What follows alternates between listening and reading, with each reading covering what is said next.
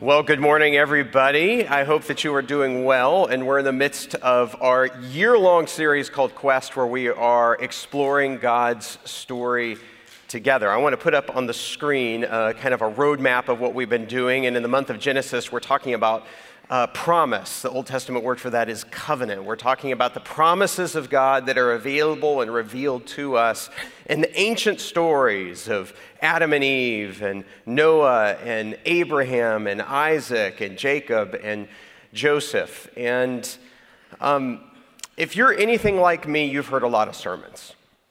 And I've forgotten a lot of sermons.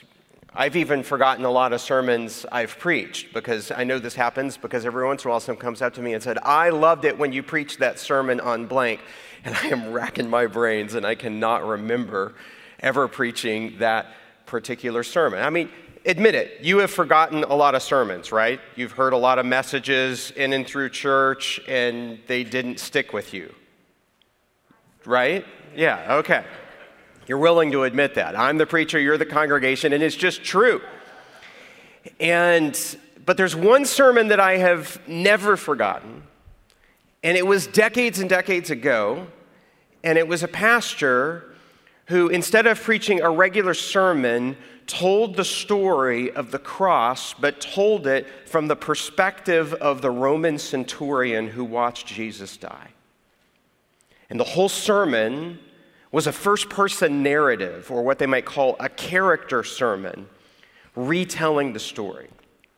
And it's funny because every once in a while when I'm reading the Gospels and I see the soldier and I read the story about the cross, I remember that sermon even though it was decades ago.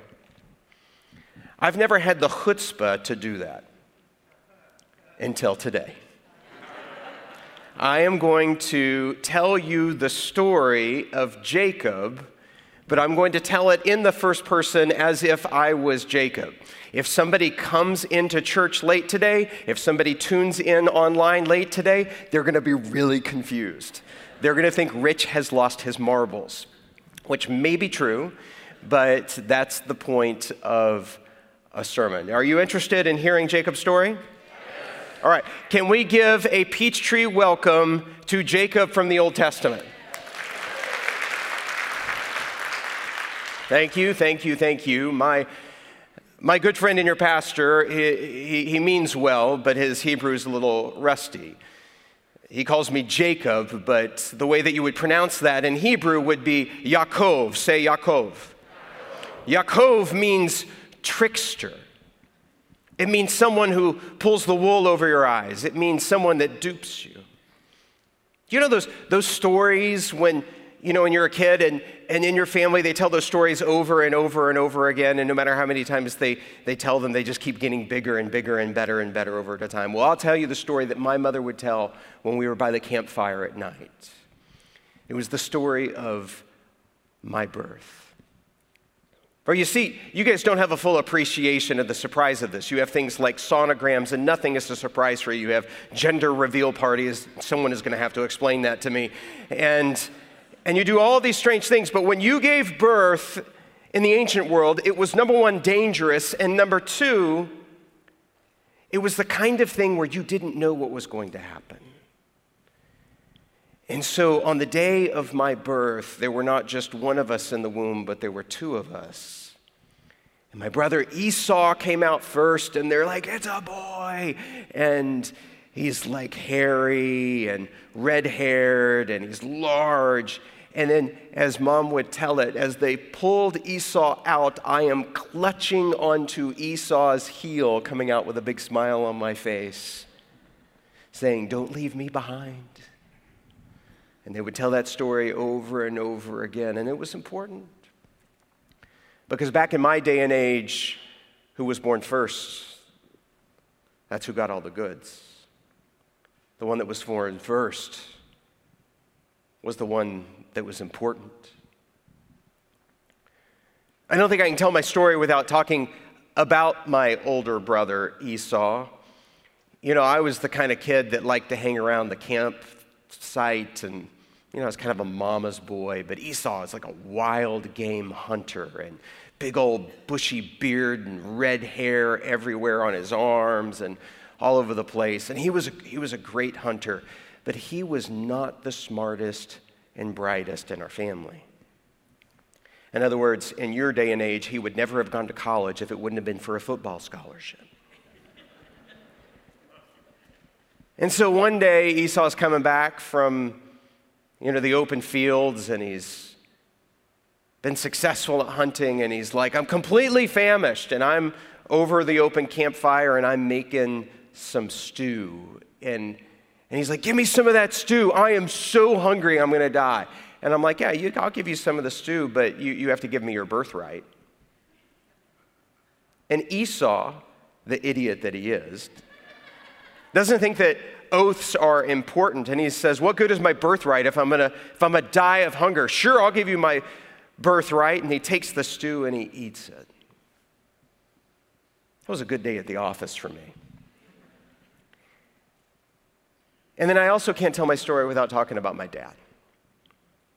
My dad's name is Isaac, which means laughter, which is ironic because he's the only guy I know that doesn't have a sense of humor.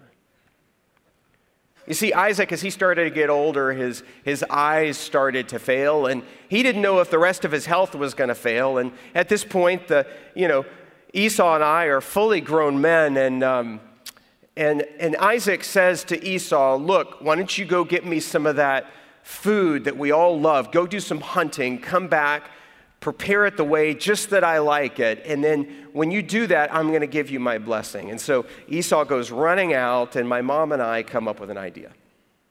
And the idea that we cook up is that mom's going to work on the food, and I'm going to work on my costume. And we literally take goat's hair, and we put it on my arms, and we make me smell all dirty like Esau does. And I go into my father's tent, and I'm bringing, some of that food that he loves, and I lower my voice a few octaves, and I pretend to be my brother. And even though my dad is a little skeptical, after he feels the goat hair on my arms, he lays his hand on my head, and he blesses me. I wrote down what he said. I want to share with you. He said it like this, because I put this in my journal. May God give you heaven's dew and the earth's richness, an abundance of grain and new wine. May nations serve you and peoples bow down to you. Be Lord over your brothers, and may the sons of your mother bow down to you. May those who curse you be cursed, and those who bless you be blessed. My whole life I had wanted my father to bless me. My mother actually, it took a long time for her to get pregnant. She had actually prayed for us to be born. And God told her that it would be the younger, not the older, that would get the blessing. She had even shared that with Isaac, and he didn't believe it. He wanted to follow the culture instead of following the will of God. And so he always wanted to bless Esau, but there it happened. He blessed me. Well, Esau came back from the fields, and as you can imagine, he comes back with his kill. He prepares the food just the way he likes it. He runs into my father's tent, and he's like, Father, here I am. Time for you to give me the blessing. And Isaac said some things that you can't say in church. And I'll never forget the bitter cry of my brother as he was weeping and yelling, Father, bless me too, Dad. But he couldn't do it. He couldn't go back on the words that he had already said. And then somebody overhears my brother saying, the time of grief for my father is soon, and after that I will kill my brother Jacob. So it's time for me to exit stage left. I take some supplies, and I set out on a long journey, hundreds and hundreds of miles by foot, to a place called Haran. And after a little while, I realized I had never truly been alone before. And it was dark and it was cold, and I was scared. And I laid down, I put a rock under my head, and I remember the canopy of the stars shining bright above me, and I fell fast asleep, and there I had a dream. But it wasn't just any dream. It wasn't just processing thoughts. It was a vision, and the skies above me that night opened, and there was this staircase, this ladder going up into heaven, and there were angels that were dancing and ascending and descending on it.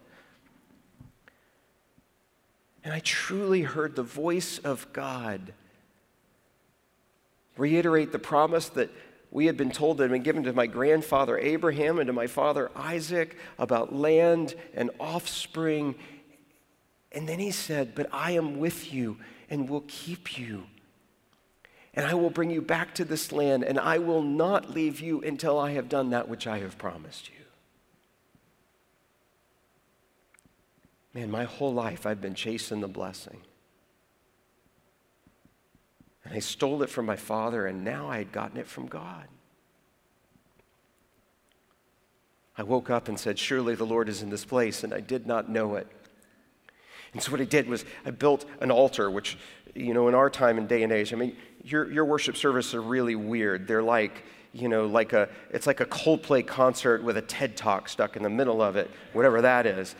But in the ancient world, when we worshiped, it was physical, and you did things. And so we built this little altar I built this altar of stones, and then I poured oil over the top of it.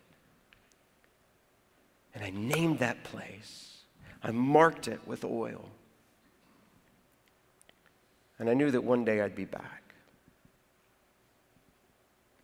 And I prayed, but I'm embarrassed to say now that I look back on it, the way that I prayed, it was all about me.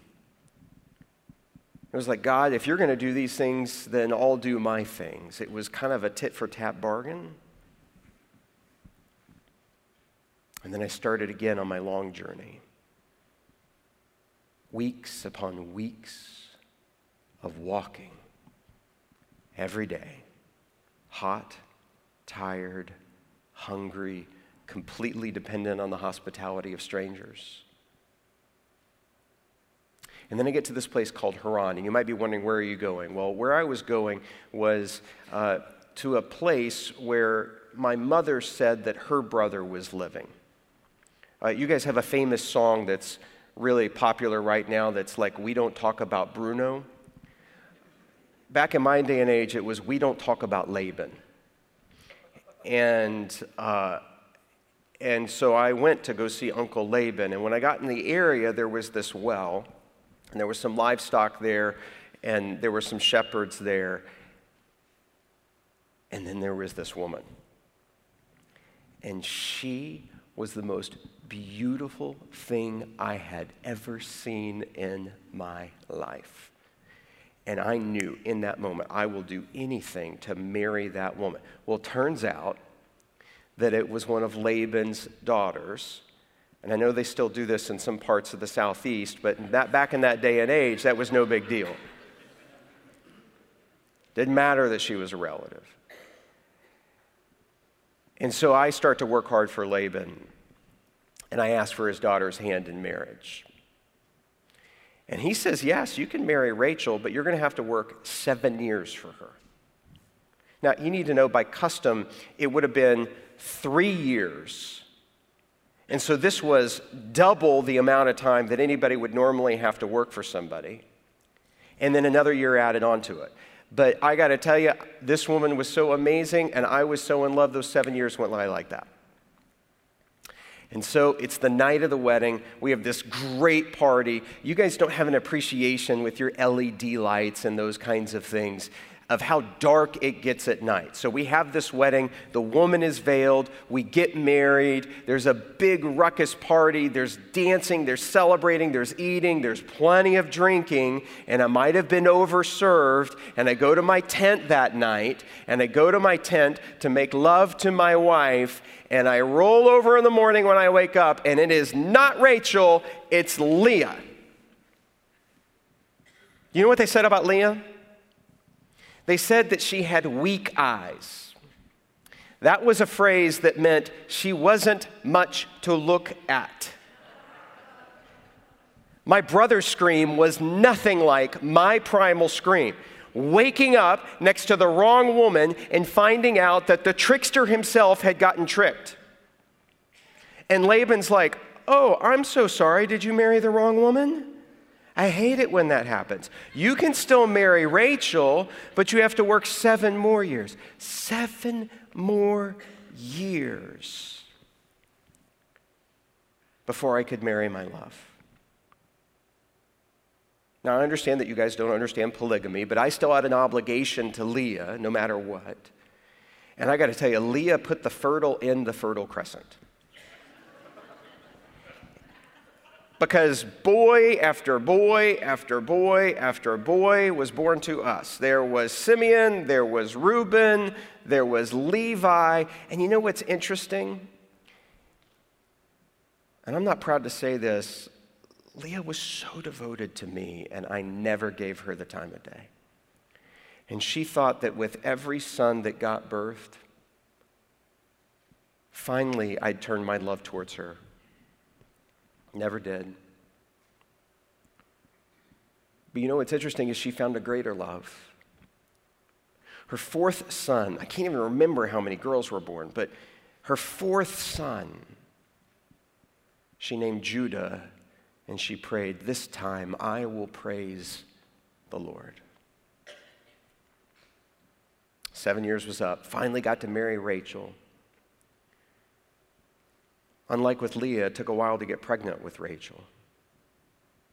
Not as long as my mom Rebecca and Isaac, or granddad Abraham and grandmom Sarah. But it took a long time. And now I've been in Laban's country, Haran, for more than a couple of decades. And I am really successful. And Rachel bears me a son. His name's Joseph. You're going to hear about him later in a future sermon. And I know it's time to go home. It's in part time to go home because Laban's sons are starting to get jealous of how successful I am. And I start to make my way the hundreds and hundreds of miles back towards my homeland. And I have no idea how my family's going to receive me. Esau hears that I'm coming, and I hear that he's coming out to meet me. And Esau is bringing with him 400 men. This doesn't sound good to me. And so when we start to draw close, and we're at a ford of the river called the Jabbok, I divide my family on multiple sides of the river in 2 different directions. That way, at least, if we get attacked by one, maybe the other part of the family can survive. And after we do that, it gets dark, and I'm alone again. I'm waiting there. And I pray for God to save me. Whatever you ask to save you, that is what your God is. And while I'm praying, and while I'm alone, while I'm afraid, this mysterious figure shows up. And we start to fight. I mean, we are wrestling. And at first I think it's Esau, but then I realize it's not Esau. Can't quite mysteriously figure out in the darkness who he is.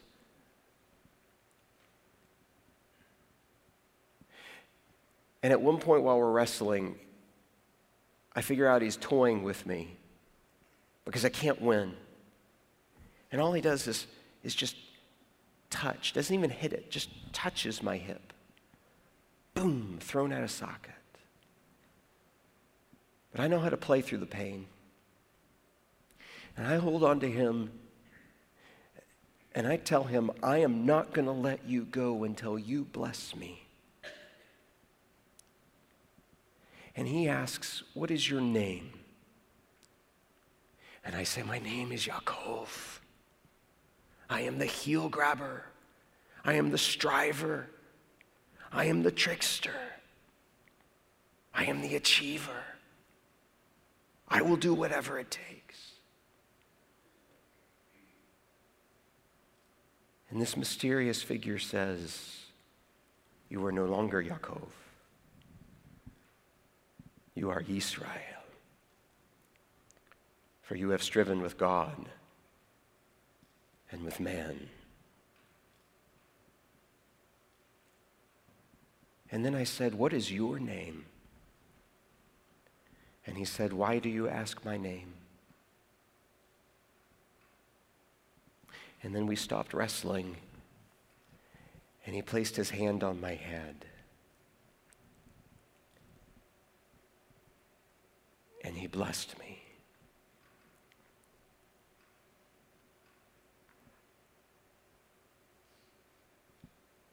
All of a sudden I figured out who that was. In the darkness, that was God himself. That I had wrestled with God face to face, and yet my life was spared. The sun started to rise, and Esau's men came forward. And I walked towards Esau, expecting that this is going to be the end of my life. And yet, instead of coming at me with a weapon, he comes at me with an embrace. And I tell Esau that to see his face is like seeing the face of God.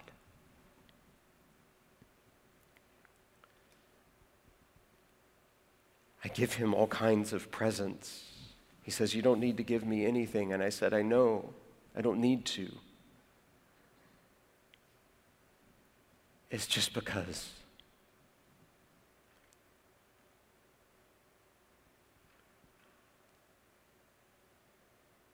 You might be wondering what I learned through all my life. I learned that we are all looking for a blessing. We're all looking to be made right, to know that we're special, that we're okay. I've learned that you can't hide from God, you can't run from God, you can't trick God, you cannot manipulate God.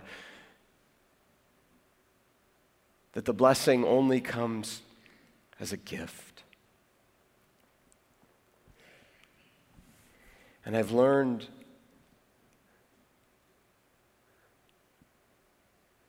that it doesn't do any good to have a blessing without the one who blesses. It was only when I stopped asking for the blessing and asked for the name, the identity of the one who could bless. It was only then that I truly was blessed. And I've learned that the blessing isn't just for yourself. The blessing is for the sake of others too.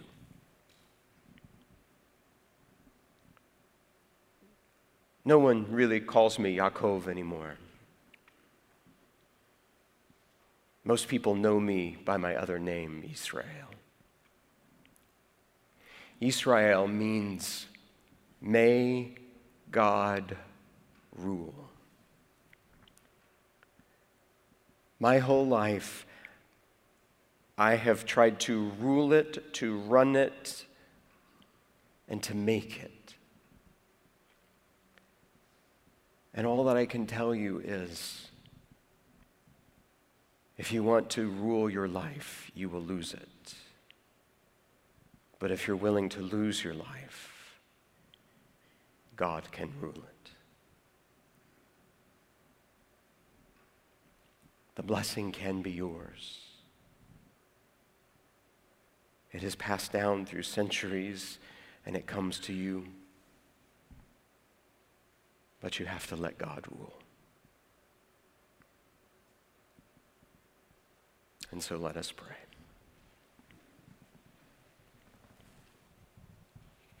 God, so many of us, like Jacob, are striving, grabbing, reaching when you call us to receive. Lord, help us in the midst of Jacob's story to discover the power of your blessing and that it's not something that can be stolen. It's not something that culture and custom can give. And so I pray, God, that you will meet each person here in a moment when they are alone, to remind them that you are with them, that heaven and earth are near, that our prayers don't have to be conditional, and that like Jacob, we can ask you to save us. Forgive us, God, for wanting the blessing without the one who blesses. And God, even in the midst of our wounds like Jacob's limp, will you help us to experience the magnificent defeat and the crippling victory that is the gospel of Jesus Christ? That because of what you have done for us, we can see your face. And so, God, give us once again your blessing. Renew your promise to us. Rule in our lives. And may that blessing not just be for ourselves. And we pray these things in Jesus' name, and all of God's people said.